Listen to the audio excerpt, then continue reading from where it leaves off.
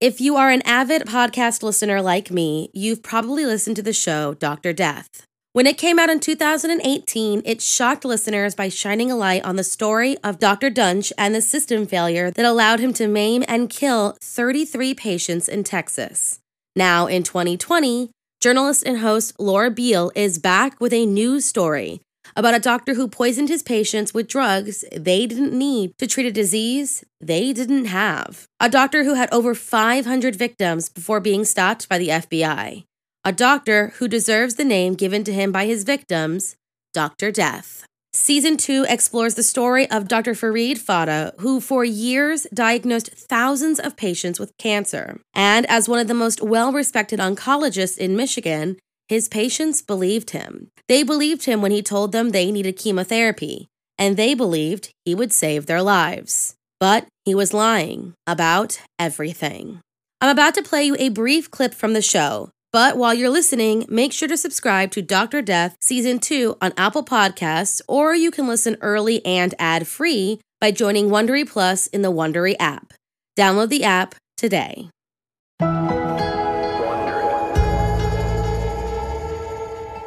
Imagine you're not feeling well, and it won't go away. A little fatigue, some achiness. A loved one tells you, go see a doctor. So, okay, you go to your doctor, and you get some blood work done. When the results come back, there are a few questions.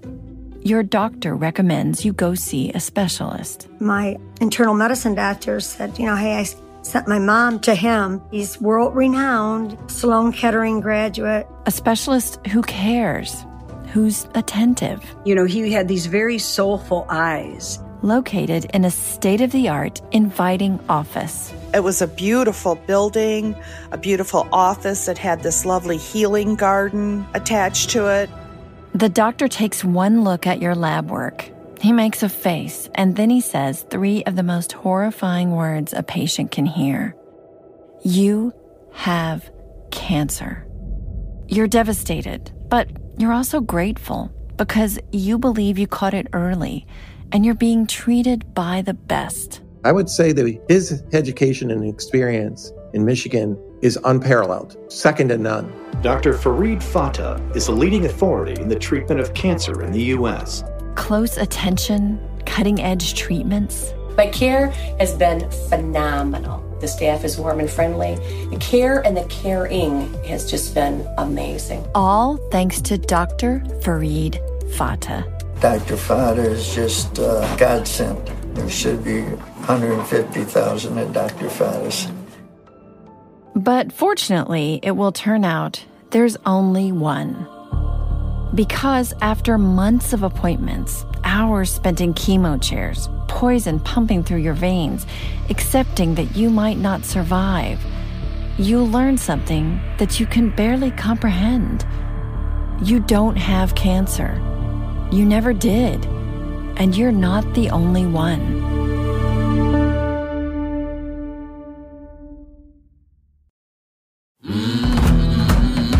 From Wondery, I'm Laura Beale, and this is Season 2 of Dr. Death.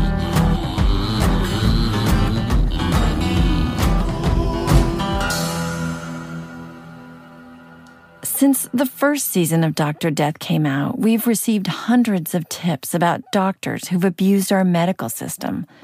I still get a few every week. On Season 2, we've investigated the story that people have asked us about more than any other. A story about one doctor in Michigan who manipulated the system to terrifying ends and put hundreds of lives at risk. To hear the whole story, subscribe to Dr. Death Season 2 on Apple Podcasts, or you can listen early and ad-free by joining Wondery Plus in the Wondery app. Download the app today. There were 2 more murders 15 miles away. When police arrived, they found the telephone and electricity lines described by one investigator as reminiscent of a weird religion. Capote murder.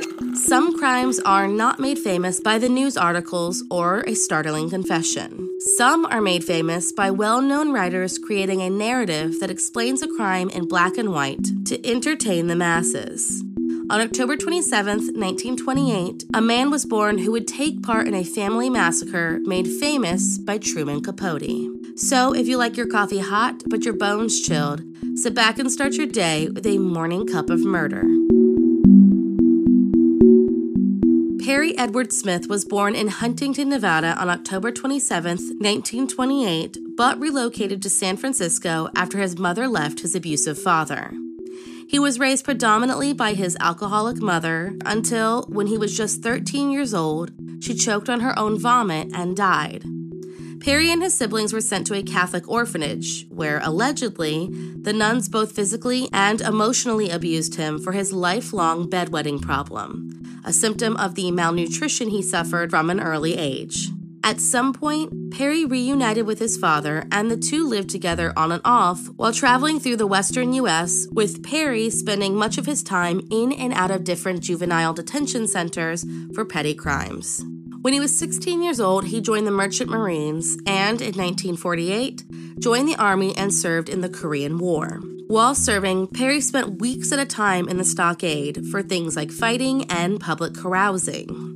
Despite this, he received an honorable discharge in 1952 and was stationed at Fort Lewis in Washington. He attempted to make a life for himself there. He got a job, and with his first paycheck from this new job, he bought himself a motorcycle. One that he severely crashed and almost lost his life, instead causing permanent damage to both of his legs and disabling him. He moved back in with his father, but soon found himself on his own after a falling out.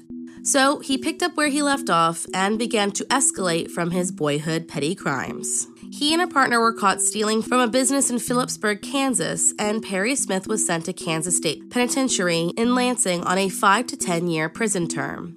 No one could have predicted how this prison stint could have changed so many lives, because it was here that an infamous pairing was born. It is where Perry Smith met Richard Hickok.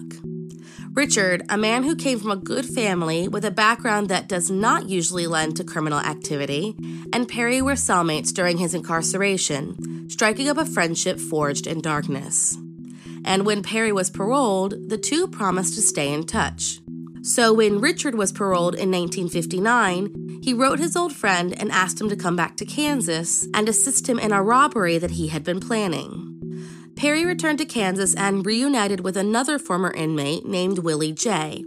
But when he found out that Willie had already relocated, he chose to meet up with Richard. Here was Richard's plan. He had heard from a cellmate named Floyd Wells that a former employer, a prosperous farmer named Herb Clutter, kept large amounts of cash in his house. This ended up being completely false, but Richard was hooked on the idea. Richard told Perry that they were going to break into the Clutter's safe and start a new life in Mexico. Perry agreed, and the men drove 400 miles across the state of Kansas to the Clutter farm on November 14, 1959. By the early hours of November 15th, they were in Holcomb and ready to enter the unlocked door to the Clutter home while the family was fast asleep. As they searched for the safe, one that was not there, they awoke the sleeping family.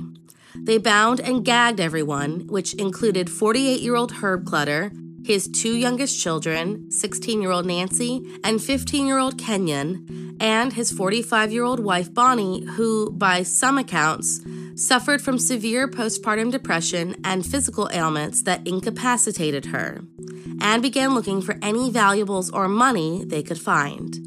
They found nothing. That's when the men began to panic and realized that they now had 4 witnesses to their crime. Perry, who was the more violent and unstable of the two, reacted quickly and slit Herb Clutter's throat and shot him in the head. Next, after Perry stopped Richard from raping Nancy, came the death of the other 3 members of the family, all shot with a single shotgun blast to the head. When the men left, they had Kenyon's small portable radio, a pair of binoculars, and less than $50 cash instead of the $10,000 they expected. When police finally found the Clutter family, they were floored.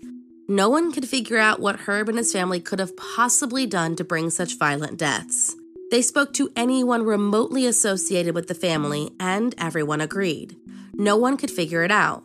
One even saying, of all the people in the world, the Clutters were the least likely to be murdered. The only real clue they found at the scene was a pair of familiar boot prints whose brand investigators recognized. They kept this information from the press in hopes the murderers would continue wearing them. But as far as the crime scene, the boot print was really all they had. The killers were extremely thorough when cleaning, even collecting their spent shell casings, and left behind a number of valuable items, leaving police scratching their heads for a motive.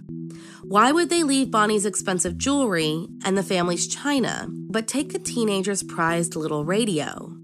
It really made no sense, and it wouldn't be until just before Christmas that investigators finally got a much-needed lead in the case. An inmate from Lansing Prison said he believed he knew who the killers were, ex-cellmates Richard Hickok and Perry Smith. After almost 6 weeks on the run, the two were captured in Las Vegas, Nevada on December 30th, 1959. Once in custody, Perry admitted to cutting the throat of Herb Clutter as well as shooting both he and Kenyon, though there was some dispute over who shot the women. Richard, of course, claimed Perry murdered all 4 members of the Clutter family. According to later sources, Perry wanted to accept all of the responsibility because he felt sorry for Richard's mother, that she was a sweet person and didn't deserve knowing what Richard really did. And while awaiting execution, a man named Truman Capote came to interview and eventually befriend Perry Smith.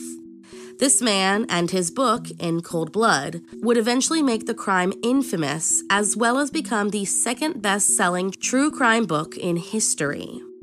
The book was published the year after Perry Smith and Richard Hickok were sent to the gallows on April 14, 1965. Nearly 50 years after the execution, the bodies of Perry and Richard were exhumed in hopes of solving a 53-year-old murder in Osprey, Florida, using their DNA. Only partial DNA could be retrieved, and neither proved nor disproved their involvement in the crime. But they do remain viable suspects. And one last interesting fact, Truman Capote's In Cold Blood spawned 3 movie adaptations, one of which had Robert Blake starring as the unhinged Perry Smith. Robert, as you may remember, is the man who was tried and acquitted of his wife, Bonnie Lee Blakely's murder. Thank you for joining me in my morning cup of murder. Please join me again tomorrow to hear what terrible thing happened on October 28th. Don't forget to rate and subscribe and let me know how you like it. If you want to help support the podcast, there's always Patreon or just sharing it with your true crime obsessed friends. And remember, stay safe.